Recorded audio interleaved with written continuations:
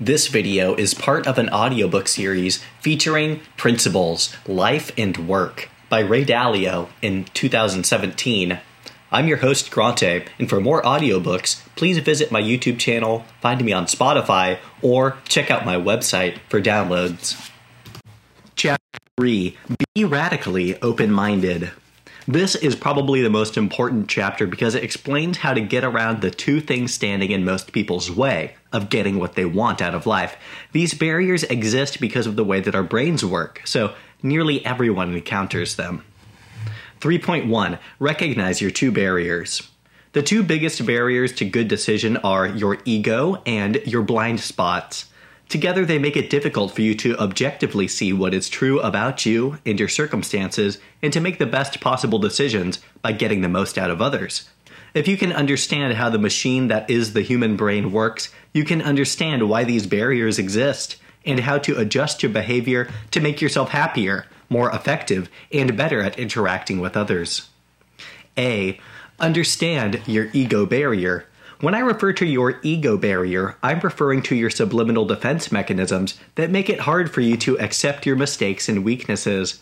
Your deep-seated needs and fears, such as the need to be loved and the fear of losing love, the need to survive and the fear of not surviving, the need to be important and the fear of not mattering. These reside in primitive parts of your brain, such as the amygdala, which are structures in your temporal lobe that process emotions. Because these areas of your brain are not accessible to your conscious awareness, it is virtually impossible for you to understand what they want and how they control you. They oversimplify things and react instinctively. They crave praise and respond to criticism as an attack, even when the higher level parts of the brain understand that constructive criticism is good for you. They make you defensive, especially when it comes to the subject of how good you are. At the same time, higher-level consciousness resides in your neocortex, more specifically in the part called the prefrontal cortex. This is the most distinctively human feature of your brain, relative to the rest of the brain. It's larger in humans than in most other species. This is where you experience the conscious awareness of decision-making, the so-called executive function, as well as the application of logic and reasoning. B. Your two yous fight to control you. Like Dr. Jekyll and Mr. Hyde, though your higher level you is not aware of your lower level you, this conflict is universal. If you pay close enough attention, you can actually see when the different parts of a person's brain are arguing with one another. For example, when someone gets angry with himself, his prefrontal cortex is sparring with his amygdala or other lower level parts of his brain. When someone asks, why did I let myself eat all that cake? The answer is because the lower level you won out over the thoughtful, higher level you. Once you understand how your A, logical conscious you, and B, emotional subconscious you fight with each other, you can imagine what it's like when your two yous deal with other people and their own two thems. It's a mess.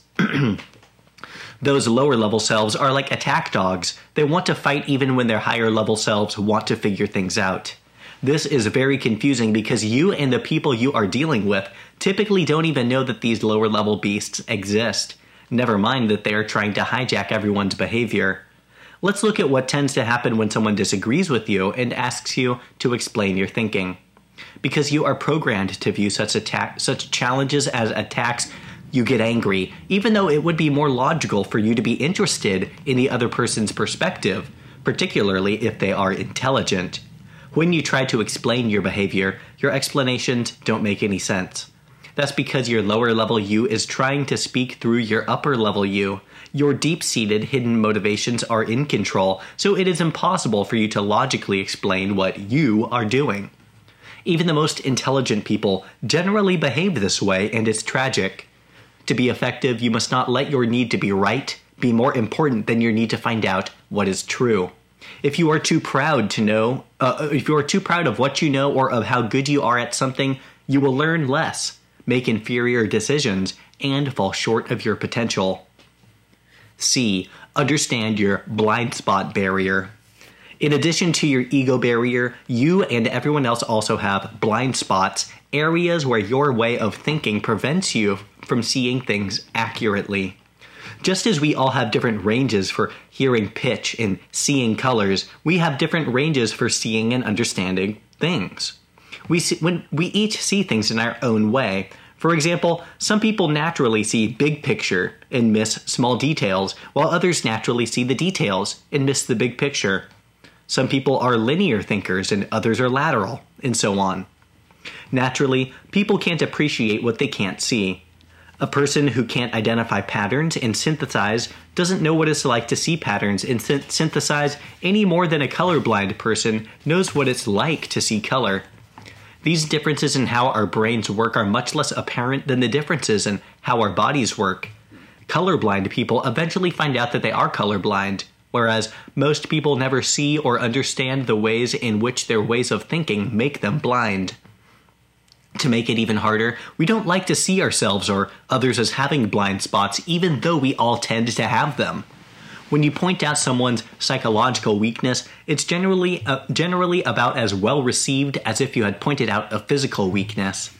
If you are like most people, you have no clue how other people see things and are not good at seeking to understand what they are thinking, because you're too preoccupied with telling them what you yourself think is correct. In other words, you may be close-minded and presume too much. This close-mindedness is terribly costly. It causes you to miss out on all sorts of wonderful possibilities and dangerous threats that other people might be showing you, and it blocks criticism that could be constructive and even life-saving. The end result of these two barriers is that parties in disagreement typically remain convinced that they're right, and often end up angry at each other. This is illogical and leads to suboptimal decision-making. After all, when two people reach opposite conclusions, someone must be wrong. Shouldn't you want to make sure that someone isn't you? This failure to benefit from others' thinking doesn't just occur when disagreements arise. It occurs when people encounter problems that they are trying to solve. When trying to figure things out, most people spin in their own heads instead of taking in all the wonderful thinking available to them. As a result, they continually run toward what they see and keep crashing into what they are blind to, until the crashing leads them to adapt. Those who adapt do so by A, teaching their brains to work in a way that doesn't come naturally. The creative person learns to become organized through discipline and practice, for instance. Or B, using compensating mechanisms such as programmed reminders. Or C, relying on the help of others who are strong where they are weak. Differences in thinking can be symbiotic and complementary instead of disruptive. For example, the lateral approach to thinking common among creative people can lead them to be unreliable, while more linear thinkers are often more dependable. Some people are more emotional while others are more logical, and so on. None of these individuals would be able to succeed at any kind of complex project without the help of others who have complementary strengths. Aristotle defined tragedy as a terrible outcome arising from a person's fatal flaw, a flaw that, had it been fixed, instead would have led to a wonderful outcome. In my opinion, these two barriers, ego and blind spots, are the fatal flaws that keep intelligent, hard-working people from living up to their potential. Would you like to learn how to get past them? You can do it. Anybody can. Here is how. 3.2. Practice radical open-mindedness. If you know that you are blind, you can figure out a way to see. Whereas if you don't know that you're blind, you will continue to bump into problems. In other words, if you can recognize that you have blind spots and open-mindedly consider the possibilities that others might see something different or better than you, and that the threats and opportunities they are trying to point out really exist, you are more likely to make good decisions. Radical open-mindedness is motivated by the genuine worry that you might not be seeing your choices optimally. It is the ability to effectively explore different points of view and different possibilities without letting your ego or your blind spots get in the way. It requires you to replace your attachment to always being right with the joy of learning what is true. Radical open-mindedness allows you to escape from the control of your lower-level you and ensures your upper-level you sees and considers all the good choices and makes the best possible decisions. If you can acquire this ability, and with practice you can, you'll be able to deal with your realities more effectively and radically improve your life. Most people don't understand what it means to be radically open-minded. They describe open-mindedness as being open to being wrong, but stubbornly cling to whatever opinion is in their head and fail to seek an understanding of the reasoning behind alternative points of view. To be radically open-minded, you must A. Sincerely believe that you might not know the best possible path, and recognize that your ability to deal well with not knowing is more important than whatever it is you do know. Most people make bad decisions because they are so certain that they're right that they don't allow themselves to see the better alternatives that exist. Radically open-minded people know that coming up with the right questions and asking other smart people what they think is as important as having all the answers. They understand that you can't make a great decision without swimming for a while in a state of not knowing. That is because what exists within the area of not knowing is so much greater and more exciting than anything any one of us knows. B. Recognize that decision-making is a two-step process.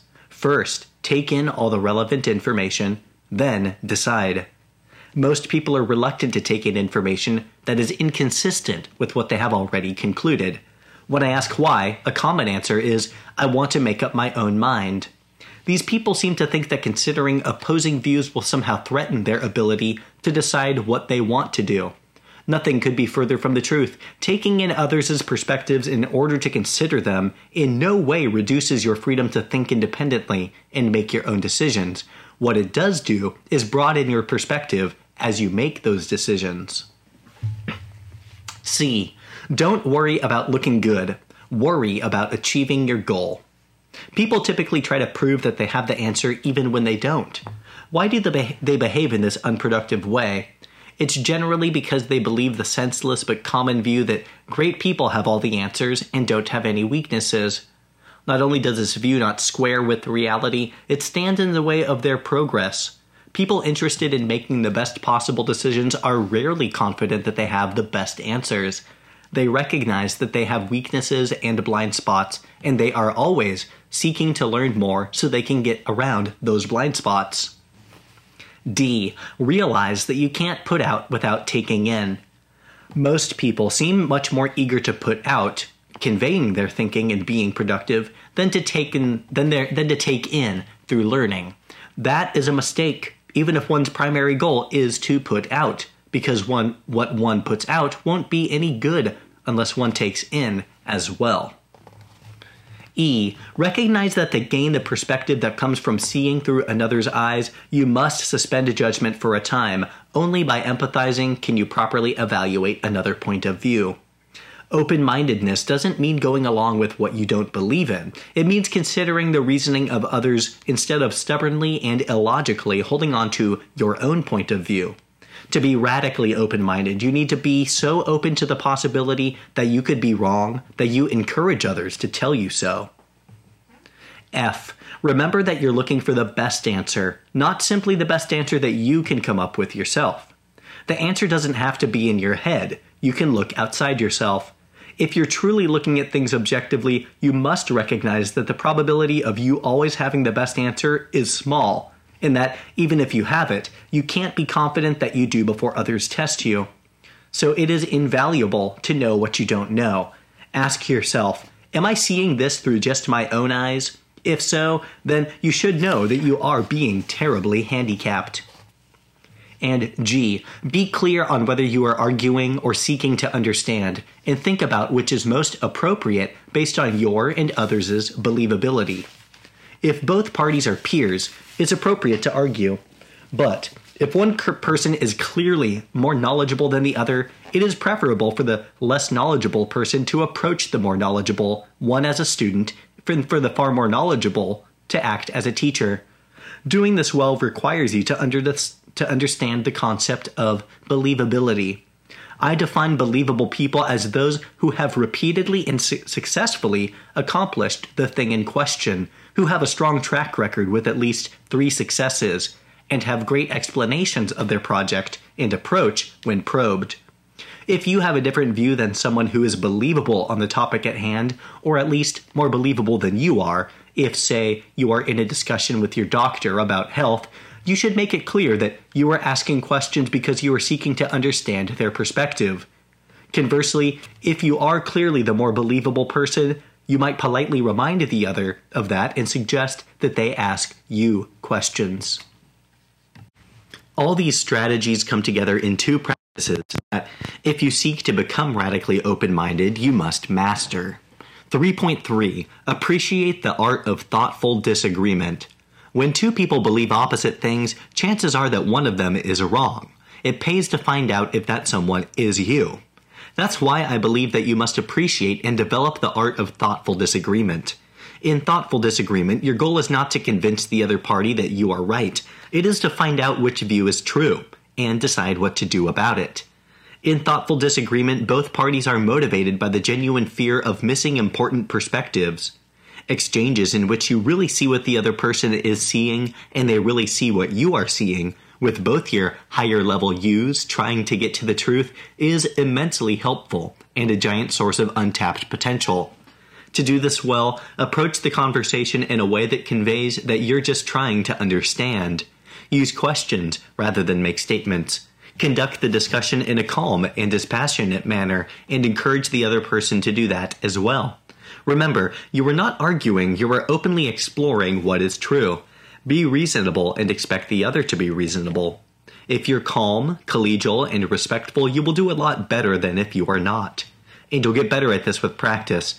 To me, it's pointless when people get angry with each other when they disagree because most disagreements aren't threats so much as opportunities for learning.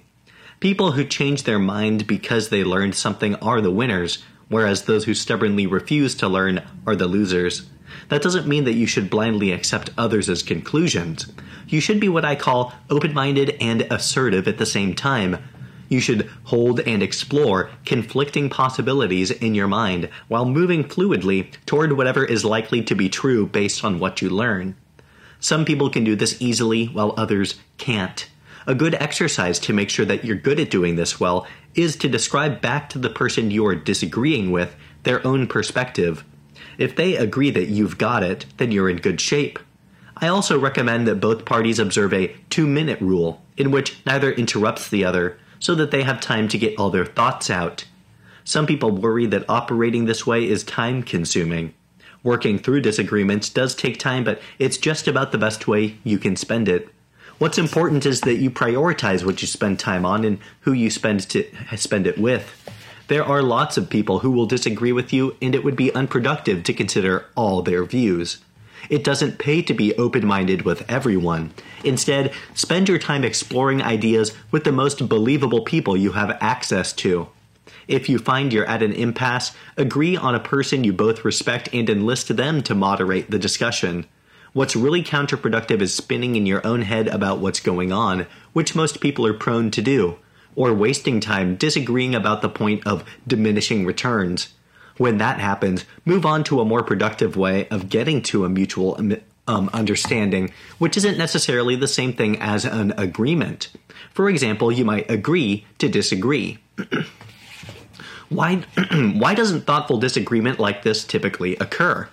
Well, because most people are instinctively reluctant to disagree. For example, if two people go to a restaurant and one says he likes the food, the other is more likely to say, "I like it too," or not say anything at all, even if that's not true. The reluctance to disagree is the lower-level U's mistaken interpretation of disagreement as conflict. That's why radical open-mindedness isn't easy. You need to teach yourself the art of having exchanges in ways that don't trigger such reactions in yourself or others. This is what I had to learn back when Bob, Giselle, and Dan told me I made people feel belittled. Holding wrong opinions in one's head and making bad decisions based on them instead of having thoughtful disagreements is one of the greatest tragedies of mankind. Being able to thoughtfully disagree would easily lead to radically improved decision-making in all areas: public policy, politics, medicine, science, philanthropy, personal relationships, and more. 3.4. Triangulate your view with believable people who are willing to disagree. By questioning experts individually and encouraging them to have thoughtful disagreement with each other that I can listen to and ask questions about, I both raise my probability of being right and I become much better educated. This is most true when the experts disagree with me or with each other. Smart people who can thoughtfully disagree are the greatest teachers, far better than a professor assigned to stand in front of a board and lecture at you.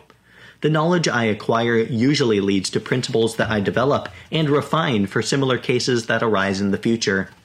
In some cases in which the subjects are just too complex for me to understand in the time required, I will turn over the decision-making to knowledgeable others who are more believable than me, but I still want to listen in on their thoughtful disagreement. I find that most people don't do that. They prefer to make their own decisions, even when they're not qualified to make the kinds of judgments required. In doing so, they're giving in to their lower-level selves. This approach in triangulating the views of believable people can have a profound effect on your life. I know it has made a difference between life and death for me. In June of 2013, I went to Johns Hopkins for an annual physical, where I was told that I had a precancerous condition called Barrett's esophagus with high-grade dysplasia. Dysplasia is an early stage in the development of cancer, and the probability that it will turn into esophageal cancer is relatively high, about 15% of cases per year. Cancer of the esophagus is deadly, so I left untreated. If left untreated, the odds were that in something like 3 to 5 years I would develop a cancer and die. The standard protocol for cases like mine is to remove the esophagus, but I wasn't a candidate for that because of something specific to my condition. The doctor advised that I wait and see how things progressed. In the weeks that followed, I started to plan for my eventual death, while also fighting to live. I like to, A, plan for the worst-case scenario to make it as good as possible.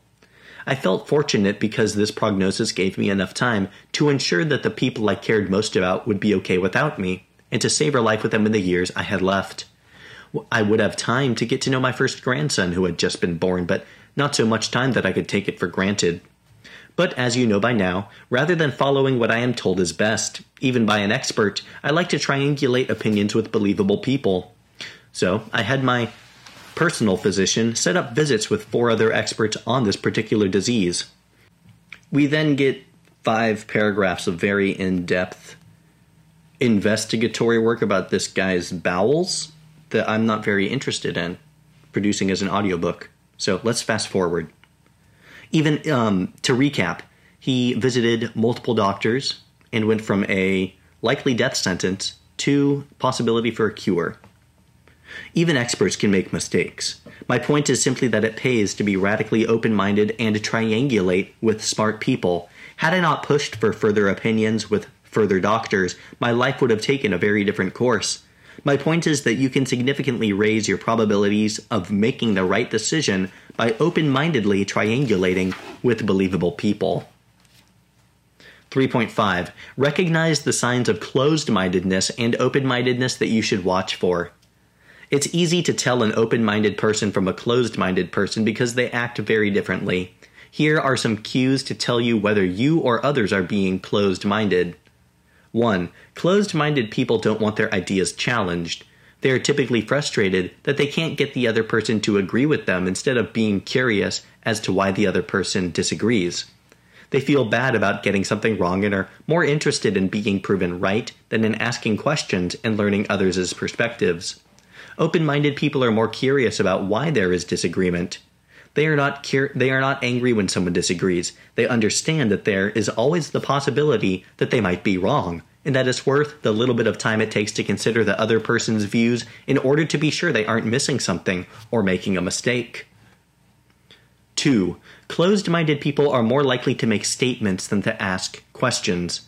While believability entitles you to make statements in certain circumstances, truly open-minded people, even the most believable people I know, always ask a lot of questions. Non-believable people often tell me that their statements are actually implicit questions, though they're phrased as low-confidence statements. While that's sometimes true, in my experience it's more often not. Open-minded people genuinely believe they could be wrong. The questions that they ask are genuine. They also assess their relative believability to determine whether their primary role should be as a student, a teacher, or a peer. 3. Closed-minded people focus much more on being understood than on understanding others. When people disagree, they tend to be quicker to assume that they aren't being understood than to consider that whether they're the ones who are not understanding the other person. Open-minded people always feel compelled to see things through the other's eyes. Number 4, closed-minded people say things like, "I could be wrong, but here's my opinion." This is a classic cue I hear all the time. It's often a perfunctory gesture that allows people to hold their own opinion while convincing themselves that they are being open-minded. If your statement starts with, "I could be wrong," or "I'm not believable," you should probably follow it with a question and not an assertion or an assertion. Open-minded people know when to make statements and when to ask questions. 5. Closed-minded people block others from speaking. If it seems like someone isn't leaving space for the other person in a conversation, it's possible they are blocking. To get around blocking, enforce the 2-minute rule I mentioned earlier. Open-minded people are always more interested in listening than in speaking. They encourage others to voice their views. Number 6. Closed-minded people have trouble holding two thoughts simultaneously in their mind. They allow their own view to crowd out those of others. Open-minded people can take in the thoughts of others without losing their ability to think well. They can hold 2 or more conflicting concepts in their mind and go back and forth between them to assess relative merits. 7. Closed-minded people lack a deep sense of humility. Humility typically comes from an experience of crashing, which leads to an enlightened focus on knowing what one does not know. Open-minded people approach everything with a deep-seated fear that they may be wrong. Once you can sort out open-minded from closed-minded people, you'll find that you want to surround yourself with open-minded ones. Doing so will not only make your decision-making more effective, but you'll also learn a tremendous amount.